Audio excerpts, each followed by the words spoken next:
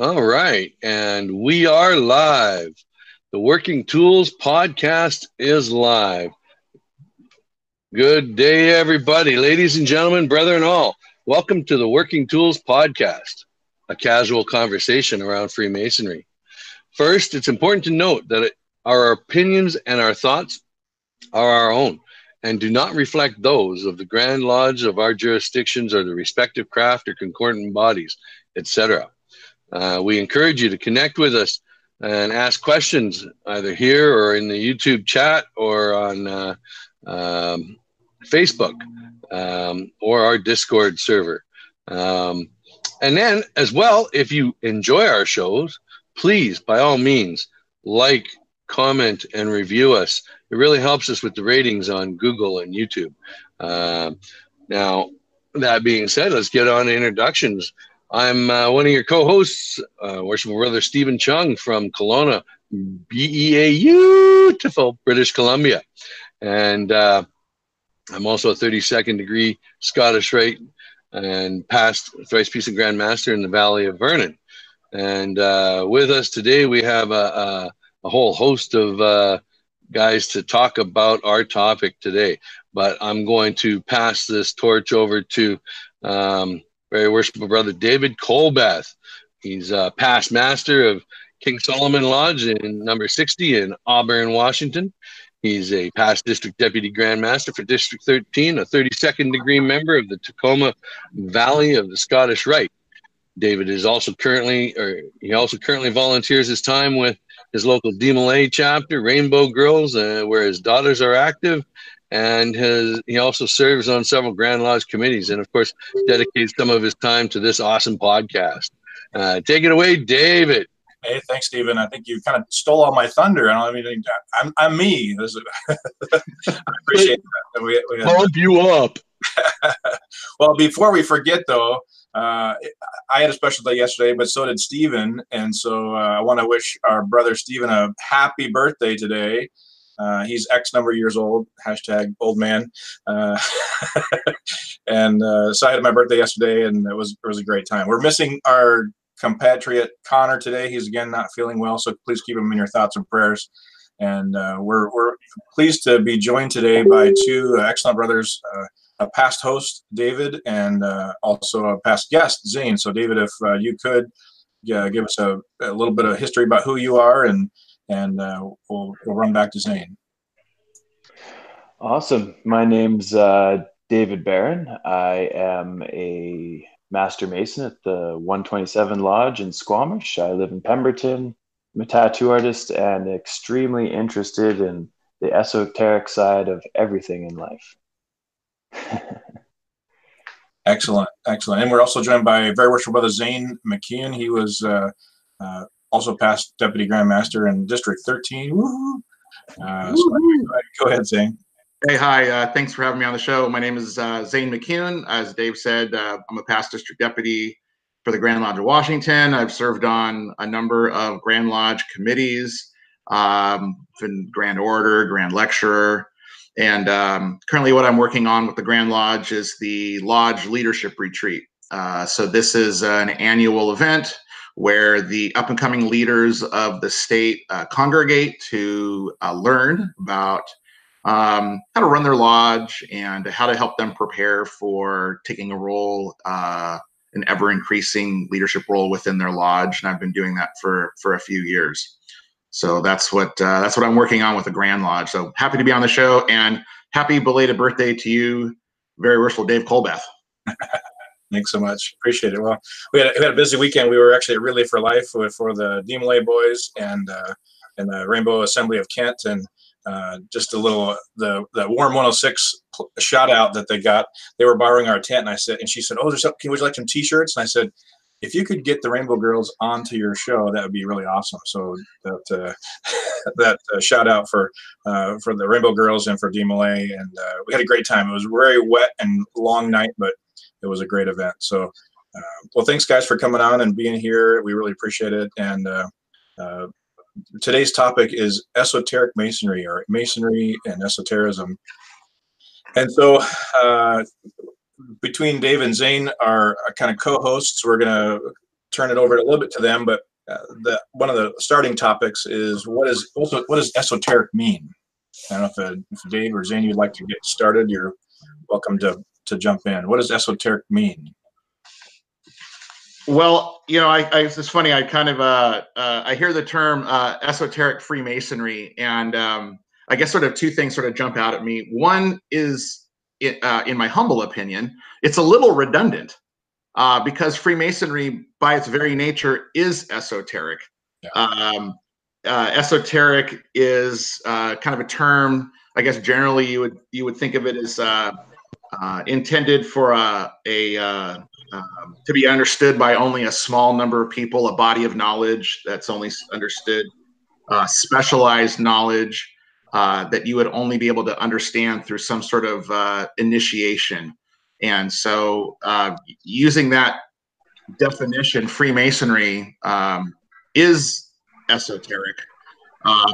But I think when we use it in the term esoteric Freemasonry, we probably also understand that you're looking for Freemasons who have more of an interest in exploring this facet of the craft, just like other guys are into social interaction and brotherhood and other facets of the craft. I think of esoteric Freemasonry as sort of that common topic that some brothers are probably more interested in than others. Go ahead, Dave. I completely agree with that. That's basically why I got into Masonry, is for that side of things, because everybody sees something different in every experience they have. Just like you're saying, so many people are there just for the interaction, to have a group of brothers to have their back. But there's also another side of things where you're watching the ritual and you're seeing it take place, and you're also observing and wondering, what is this? What is the internal work? What do I do within myself to actually become this, and to live it? Yeah, we think of it as like Freemasonry as a verb instead of a noun. Yeah, absolutely. So esotericism or whatever, it is a real thing then. Absolutely. Yeah, I'll say that I've been to lodge. I've as past district deputy, and I've traveled all around the state. And sometimes talking about the word esoteric conjures up, like for some people, maybe something that is dark magic or something like that.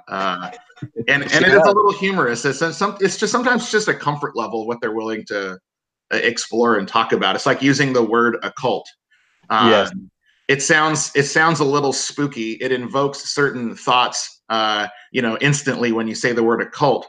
But really, all occult is just hidden knowledge. And I think we could probably all agree that there's a lot of hidden knowledge within Freemasonry not to be understood by someone who isn't a Freemason. Absolutely. Yeah, well, that's one of those things that, I mentioned to several people under the good of the craft recently about our podcast coming up. And the moment you say the word esoteric, some people really get their backs up. And, it makes me wonder why they get their backs up, because as we were going to do this particular episode, I started asking more questions. I tried to find a little bit more about, what does esoteric really mean? Right. And so I think that a lot of guys really get their back up about it out of more out of ignorance, I think, or not maybe ignorance, but the lack of knowledge about what it really means and how it really plays a part in our craft. I think so. I think it denotes people, because when you don't know something, a lot of people react with fear, right? And fear of the unknown, thinking that esoteric, maybe that means something negative. What if I'm doing all of these things and I go down this road and this word means something negative that I don't know, and I'm scared of that. And I think that's where a lot of people, have that kind of, esoteric, what's. Yeah, I think there's this fear of imposing some innovation into the craft, and of course that's a big no-no, right? We don't want to invent something new. We actually obligate ourselves not to do that, and so I think sometimes just in the comfort zone stick with the exoteric, the things that we can easily see. Interestingly enough, and I know that we've probably got listeners from lots of different jurisdictions, so I don't know if the ritual is exactly the same, but at least in Washington, there's and this isn't ciphered explanation. This is oftentimes quoted, but Freemasonry consists of a course of moral and philosophical instructions illustrated by hieroglyphics. It goes on to say that it's taught according to emblems and symbols and allegorical figures. So at least in our ritual, we actually describe Freemasonry as this, esoteric or occult type order that you're being initiated into. And then one of the first things that ends up happening is we oftentimes reject that notion and go down this exoteric path. And it's a little unfortunate, but I'll give you one other little anecdotal thing, because there's a couple of other social media groups, Facebook posts, things like that. That I follow. There's one that just came up today, and it's from the Facebook group, The Winding Stairs. And I don't know if you follow that or not, but there was a poll today, and it was, describe Freemasonry to you today. And so far, several hundred people have already responded to this poll. By far and away, the largest definition of what Freemasonry is a social group. And only 11% of the respondents had said that it was anything associated with the word esoteric, an esoteric course of instruction. 11% of the respondents had responded that way. Do you think that that's their, like pollsters, the way you word the poll and the way you word the questions can lead you down a path potentially? Was it worded in a way that this is what their current feeling of the craft is, or what it should be? There's a definition, there's a difference between what it currently is and maybe what they think it should be and what they hope it will be.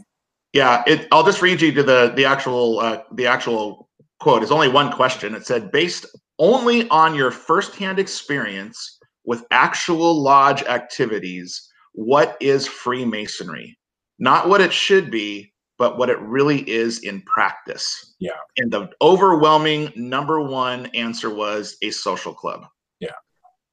Yeah. I think. Yeah. Go ahead. No, go ahead. I agree. I think that's by design, though, because if you had it as 100%, everybody's in it just for esotericism, I feel like it wouldn't still be going.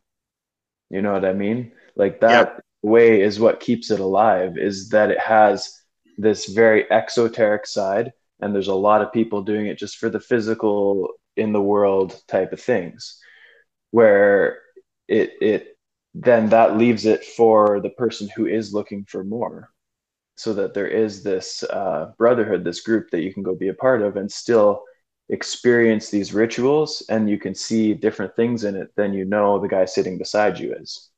Like Kabbalah talks about how the Bible's written, right? It's written in 3 different levels. You have the first level, which is the story that tells you how to live a good life. And then you have a level beyond that is the metaphor, saying this happens and this is the metaphor for this thing, teaching you to live a good life. And then you have the roots and branches level, which is beyond that, where you go and take the Hebrew letters and you decode them and you understand something completely different, but it's all the same text. And you need those levels to keep it alive. Yep. Yeah, it was very interesting. We have we touched on this topic. We have a more light night in our city, and that was last week. And we were supposed to have a couple of guests there to discuss this very topic there, and that was one of the things that because they weren't there, we ended up having this just really candid conversation, which a lot of the newer guys they come in, and now that we're using the steps to initiation program and so on, we are now identifying those that are looking for the esoteric side and those who are looking for the exoteric side. And it's kind of cool when you think about the different people that are joining for the so many variety of reasons, right? And it's really awesome that we have this ability to give those that are looking for that knowledge what they're looking for. And I really appreciate you guys coming on to talk about it, because it enlightens everyone. Yeah, I think Dave makes a really great point that there's really these just like in reading the Bible, these three different levels. I think there's a parallel within the craft, certainly, and you can find all sorts of evidence within the craft that it's a social it's a social science. It requires us to interact with one another. It's not learning in a vacuum, although there is an individual learning. But you also go to lodge to have this and create this interaction among brothers to put into practice Freemasonry. So it definitely parallels those three different types of ways to interact and to understand and be part of Freemasonry. Right. In our conversations, we talked about trying to get education of this type in our lodges, and our worshipful master is going to try and do the lodge of instruction type concept now that we had this big meeting last week, and he sees the benefits to that. And when you think about the reaction from some of the guys when you start talking about esoteric or exoteric, I can now see why it's not a regular part of lodge education, and why a lot of guys just frown upon it out of lack of knowledge, right? And it's kind of sad in that sense, but I guess I wasn't looking for the esoteric side of Freemasonry. I was looking for the brotherhood, the companionship, the place to be me and to participate in something that is greater than me. And really, I guess, might be the character in me, but I like participating in degrees. I like the acting and the role model, or the role playing and so on. And so I get what I'm looking for that way. And it's really cool that I get to help others get what they're looking for this way. Well, that's a key piece of, you talk about ritual and doing degree work and things like that, and that's an important part of it. I think that if you were to say the difference between performance and study in the esoteric side of things, it's that they go into deeper understanding of what the symbols. We talk about certain things in our ritual or in our lectures or thing, and then that's the last time we talk about it or hear about it, right? We go into going into more detailed learning, and if we go back to our origins of what Freemasonry was, it was just a group of guys at a tavern, basically. When we use the word tavern now, we think of a bar, but a tavern in ancient times was the central meeting point. So it was really where people went to have their meals and their social time together, and they would get together and talk, right? So there was an opportunity for meaningful thought and discourse among men. And I think that's a key piece to esotericism. Well, it's esotericism just isn't the mystical, although it can be mystical. It can be just having the idea of thinking and working together on stuff. Yeah. Well, the way I see it is that I think it's important that the lodge functions in an exoteric way, because there's certain people who are looking for that internal knowledge and that profound knowledge, and they're going to see it in the physical outworkings of somebody else. Because like when I'm in lodge, like long before I even decided to be a part of Masonry, I was on this path of learning, studying Kabbalah, studying all the ancient religions, looking into alchemy and Hermeticism. and just studying it and studying symbols and what they mean, because as a tattoo artist, I need to know what symbols I'm putting on people and what they mean, and you know, that matters, right? So I studied it, and then now going into lodge, seeing the rituals take place, I'm receiving profound insights and understandings of these symbols that I studied before. Now seeing in the ritual, I can look at it and like, oh wow, that's this and this is that and that means this. So I think it's good to keep it exoteric, because the people looking for it will see it. You know, what I mean? it's a really interesting thing that you were talking about there. The at our more light night last week, because we didn't have the guys there planned, we just we asked the newest guy in the room to ask a question, and his question was to each and everyone else in the room: has or can you relate a story of how our teachings or our rituals or something impacted your life, or made you have one of those aha moments or things like that? And it was really cool to hear the different stories that everybody had to share. You know, because I thought, okay, well, through the process, it actually triggered other things for me to remember that, oh, yeah, I guess that was a little bit of that too. And, you know, I went and I shared my thing about the fact I've been in lodge 20 years. I've been doing the address of the brethren for 17 of those years.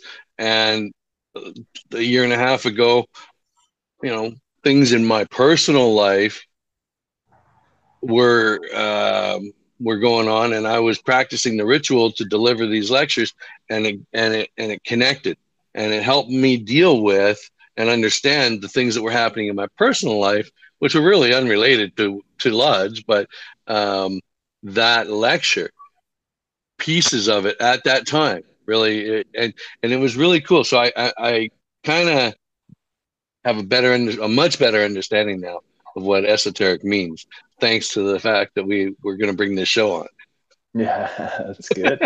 Yeah, we're definitely taught within lodge that we learn things within lodge, and then we bring them to the outer world, and presumably to make ourselves a better person or a better version of ourselves, and those around us in our little corner of the world.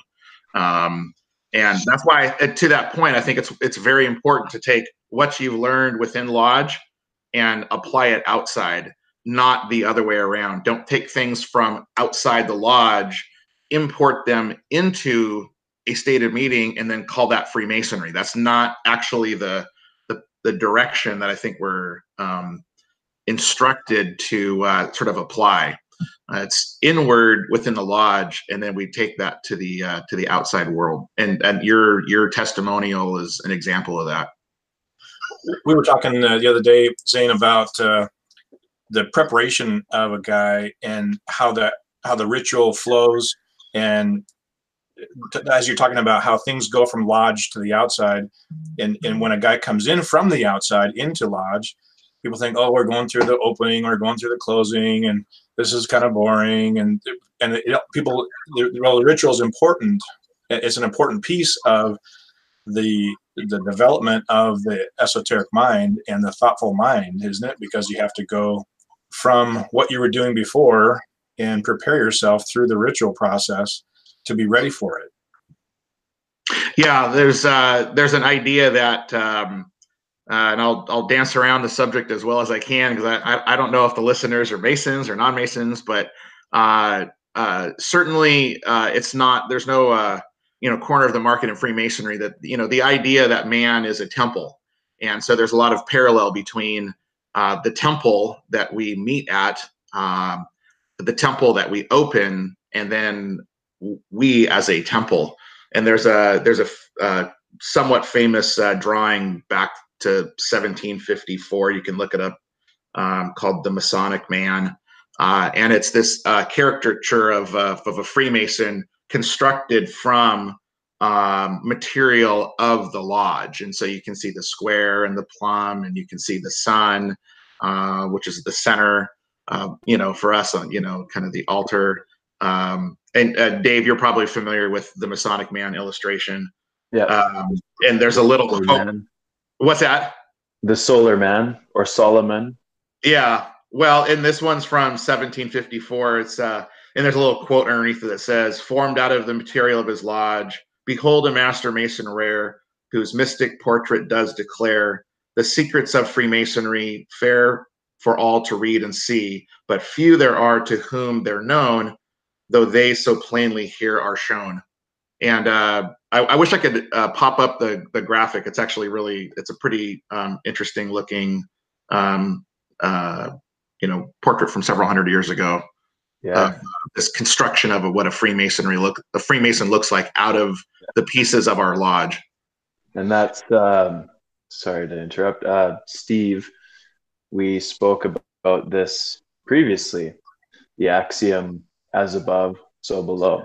That's exactly what that means. Because not only does the lodge represent the human body, I guess, internally, not the physical body, but the spiritual soul, the thoughts, the emotions, the ideas, all of that stuff, that is represented in the lodge, which represents what's inside of you, but also it represents the other way into the physical world. So you can see the structure of society and understand it in that way. And when you can understand it in that way and understand it within yourself, you can see that by doing this and understanding these rituals in me, I can change myself to act in the physical world, which will affect it.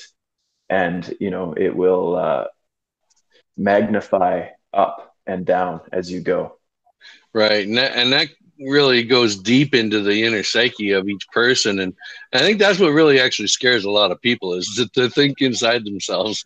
I want to draw back to our program for today, our notes there. I want to make sure we touch on everything that was brought up.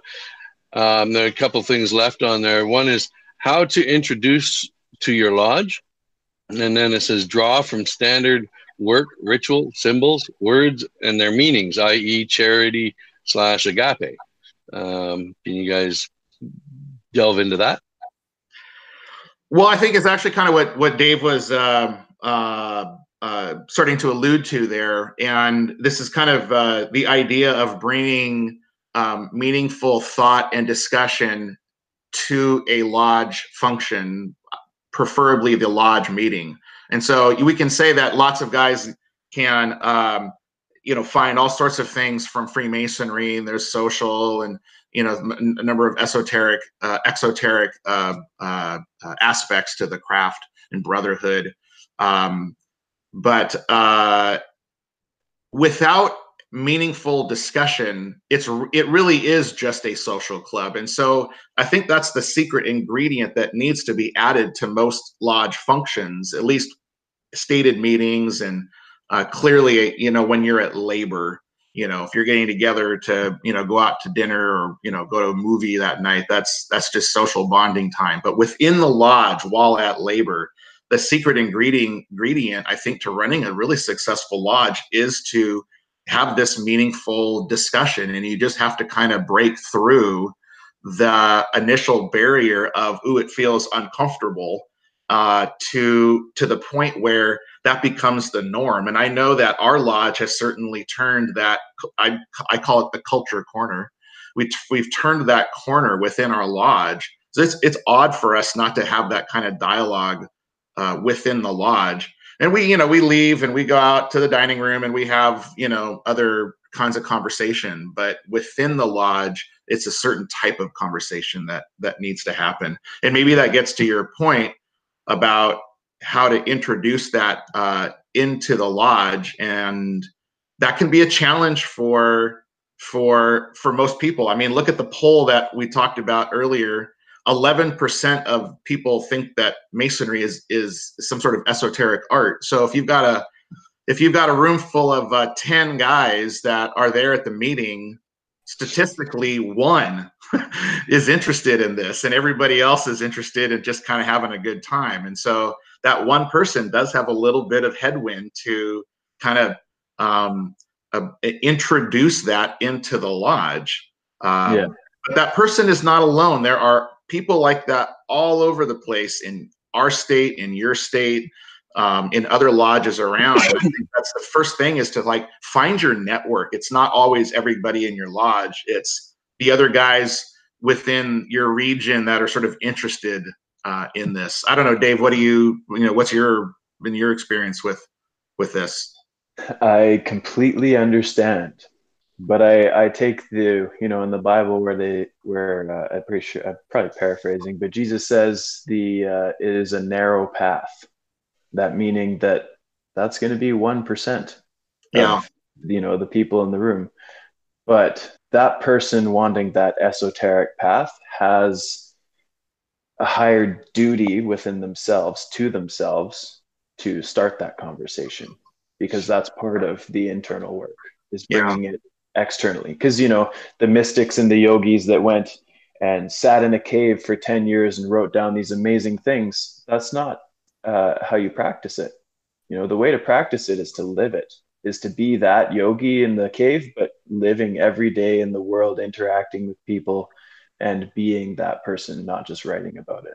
Yeah, I think of it as the stone the builders rejected. We get a lot of that. And there's definitely been times where my thought has been, rejected, and you got to persevere through that. So that's certainly kind of step number one. I guess step number two is I think my observation has been that this is somewhat of a lost art within just the what lodges do when we get together. We've just forgotten that we should be doing this, having these conversations and exploring these ideas.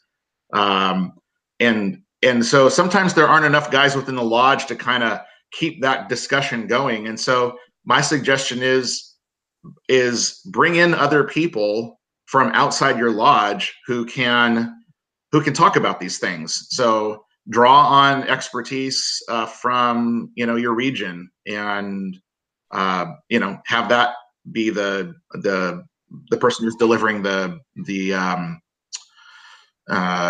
lecture for the night, or for the presentation for the night. And failing that, start a podcast and bring people on to talk about it. Sure. I got a good question for David. David, you guys do that Lodge of Instruction, right?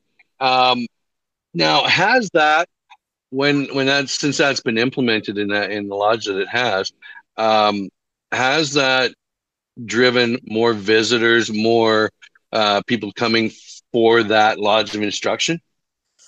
Well, I think we talked about this. We're going through a redevelopment process. In the past, our third Monday was proficiency focused around the constitutions and the code work, and also the ritual itself. And when Zane and I were deputy of Grand Master, then we wanted to try to shift it a little bit and make it a little more education based.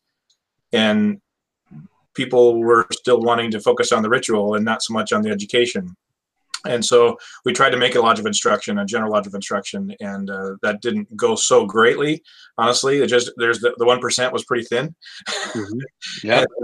and so our current Lodge of Instruction is more process based. It probably shouldn't be called a Lodge of Instruction. I guess people have their own opinion of what that term means, but we're relaunching that Lodge of Instruction in our own lodge, focused on our lodge, and helping the guys understand what they should be when they come in and they go through the first 3 degrees.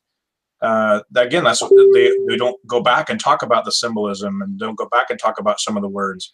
And so we're going to try to do that and reintroduce that, and then take the next step if they want to develop leadership. And a guy comes into Masonry and he doesn't necessarily know for sure what he's going to get. The 6 steps helps that.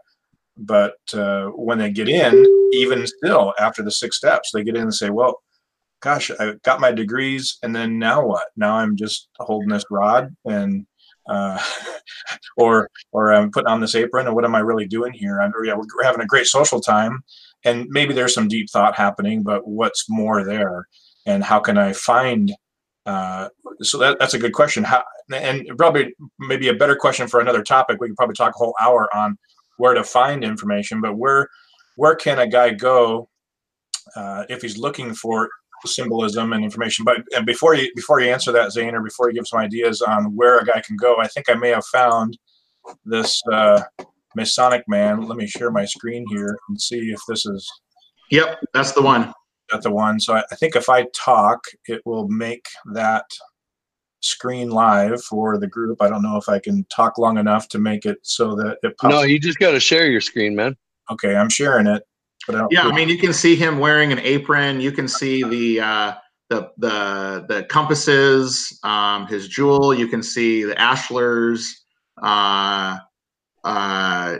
and that's and on and on. Actually, there's quite a bit in there, and some of that I think is veiled in allegory that I don't know that I would talk about on the podcast. But this is the construction of a Freemason using the architecture within the lodge.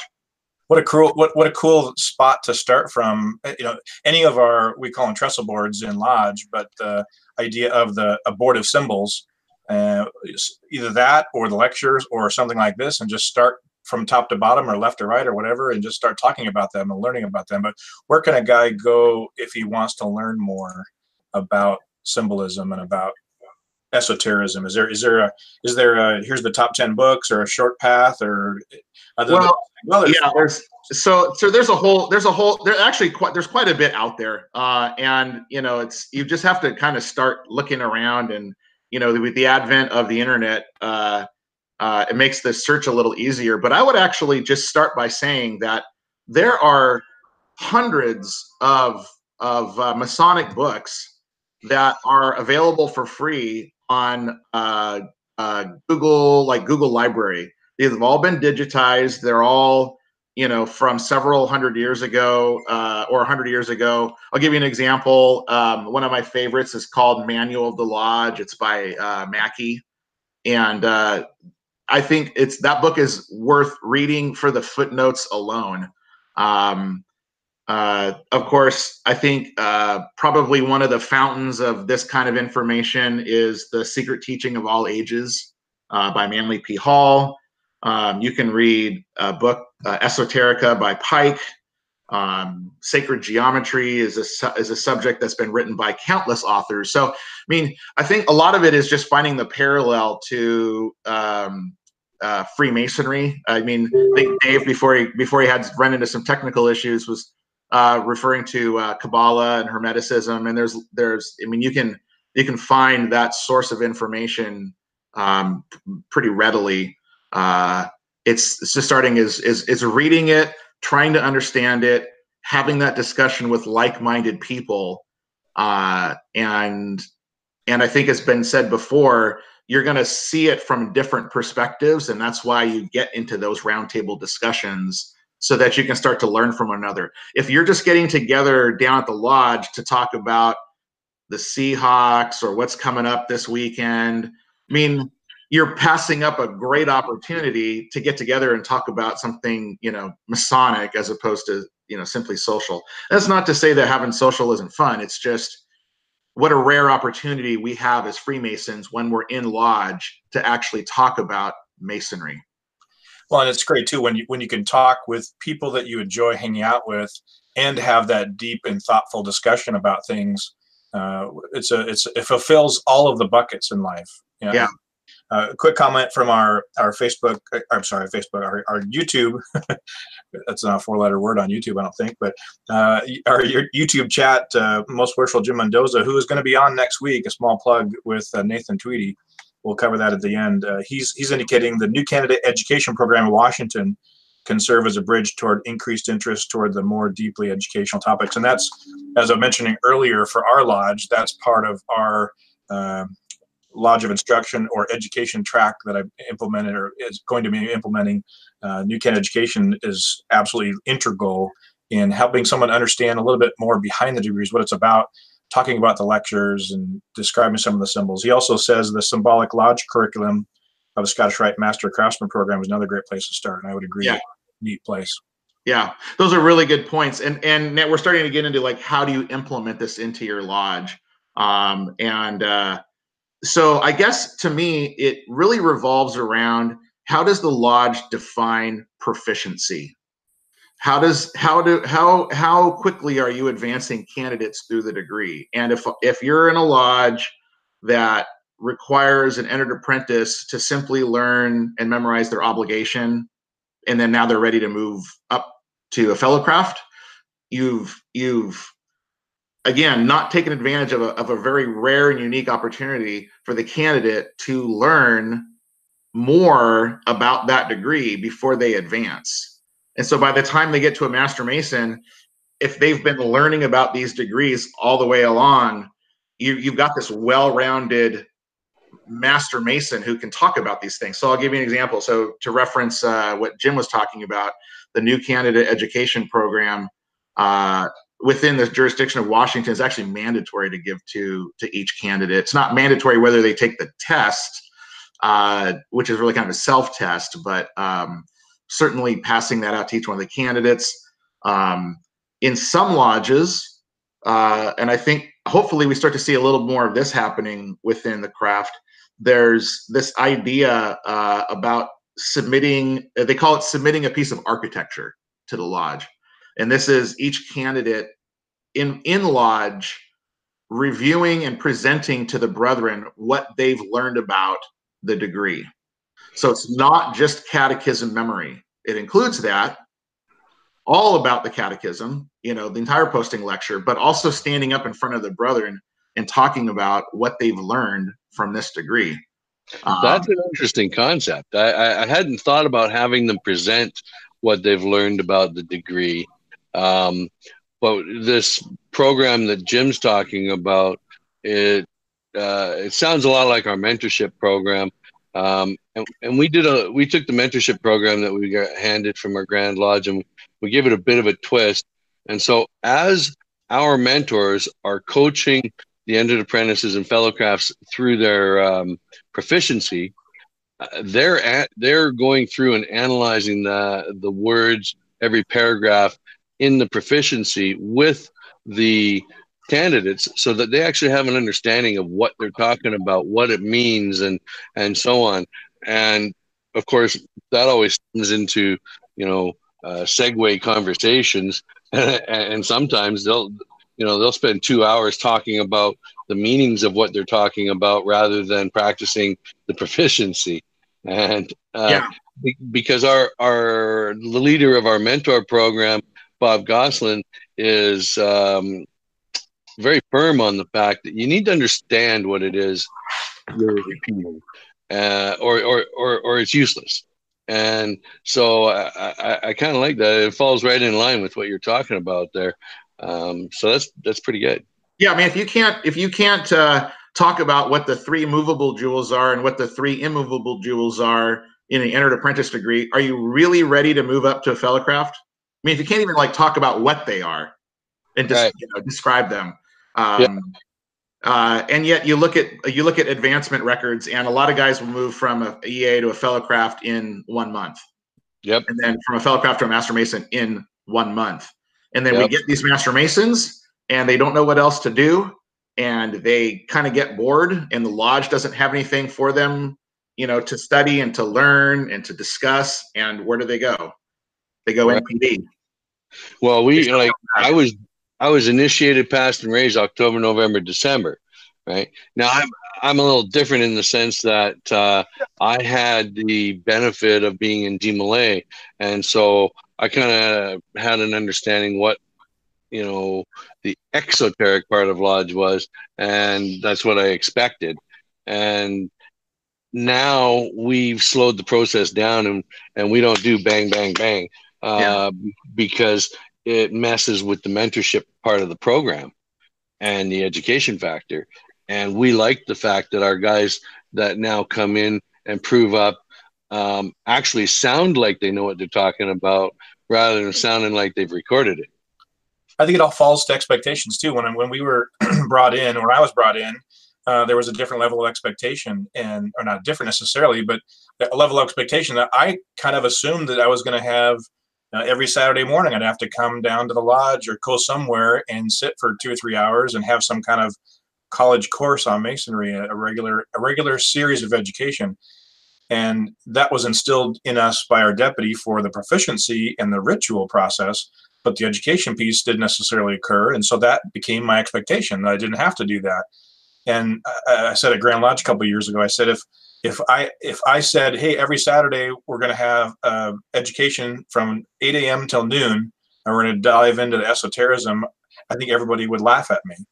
But if that had been your expectation from the very beginning when you joined, that every Saturday or every other Saturday from 8 till noon, you'd dial it into your schedule and you'd be there, and we would all know what the 3 movable jewels are.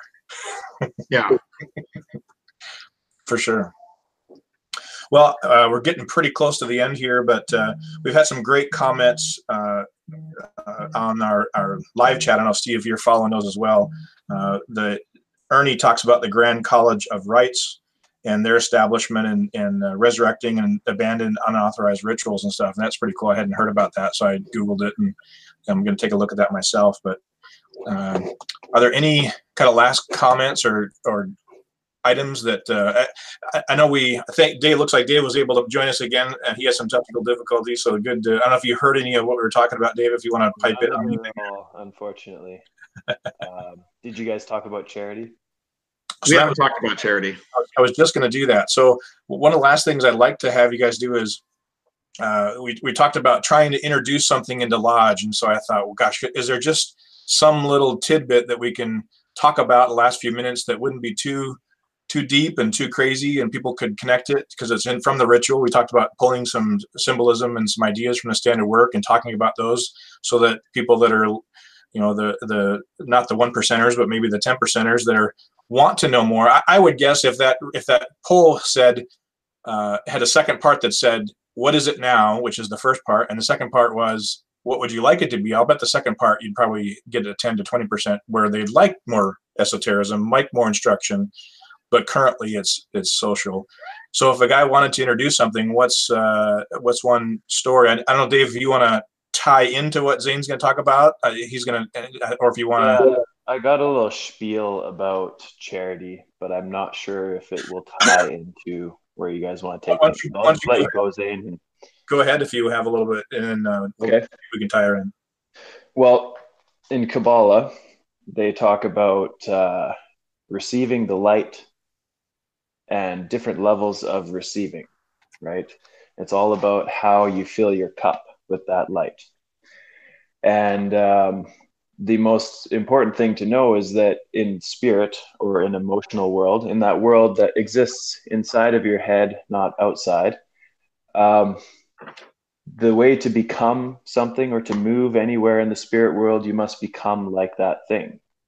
So to get closer to the creator or the grand architect or whatever you want to call the infinite thing that we cannot quantify, the only way to get close to it is to become like it, to show its attributes. And the way they explain it in Kabbalah is that the creator only has the will to bestow.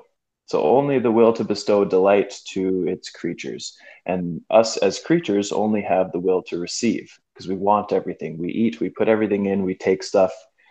But the idea with charity is that in order to fill your cup, to feel most fulfilled in life, which is what they mean by filling yourself with light, is that infinite understanding, you must change your will to receive into the will to bestow. So you must then, through your life, want to give people the light. And by giving people light, you will find yourself unbounded and overflowing with it. So the only way to do that is to genuinely want to give for the sake of giving, for that person's well-being and for their life. And what happens is you find that you receive more than you gave, but only so that you can give it away some more. And the idea is to continually do that through life so that you can change your attributes of everything for me. Why is this for me? What can I do for me? Into how can I help everyone else? Because that's the most important thing.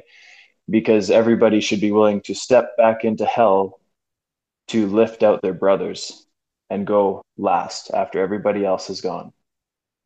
And that's what they talk about with the will to receive and the will to bestow. And that's what I see in charity and Masonry, is doing that.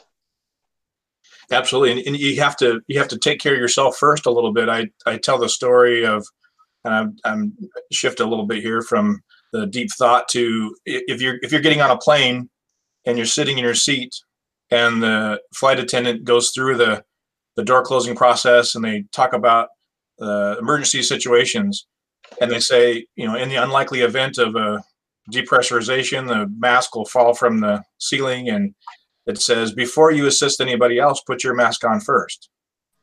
Then why do they do that? They do that because if you don't put your mask on first, you'll be dead. You can't help the person next to you or the child next to you. So you have to fill yourself, have to take care of yourself first. So put your mask on first. Fill yourself with charity and love and knowledge, so that you can be overflowing to give. And I think that ties in directly what Zane's talking about with his charity and agape, the idea of the root words. Yeah, because what happens is to get to the point of having an overflowed cup to give to everybody else, like you said, you have to fill yours up first. And you have to understand what accepting charity is all about. They have a story in, I forget the name of the book, but it's speaking about Kabbalah, and what they're saying is, it's an example. So say, you have a really good friend who loves you, cares about you, and they invite you over and they made you this massive meal, right? First thing, because us as humans, we don't think we're good enough for most things. We'd say, oh, no, sorry, I couldn't possibly accept that. I'm sorry. That's too much. Like, you spent all day working on that for me. That's too much. I can't accept it. But what they say is, you're taking part in somebody else's giving, and that's the most important thing for them. So by saying no, you're cutting off that light from them and yourself. So the best thing to do is say, you know what, that's amazing. Thank you so much. You're an amazing friend. I'm going to enjoy this. This is the best food I've ever had. Because what you're doing is you're not just receiving for yourself, you're receiving for them, because you understand that by them giving is filling them up with light. And that's how you can give without giving, And speaking of receiving and giving, of course, our time today is too short for the lengthy conversations I'm sure we could have about this, but maybe we could invite the two of you back on for another episode, and if possibly, because it's such a broad topic, we could probably record a few episodes in one session, and make them maybe shorter and on point, and then we can release them on those days where we're ill and can't show up, right?